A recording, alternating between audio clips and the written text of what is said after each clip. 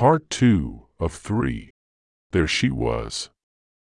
A pink nylon jacket, standing I at the Greyhound ticket counter, making sure everything was right. Then the bus roared eastbound out of Edmonton, its huge rubber tires pounding relentlessly on Highway 16. The Yellowhead. A journey I have made literally hundreds of times over 40 years to enjoy time near a lake. Family cabin.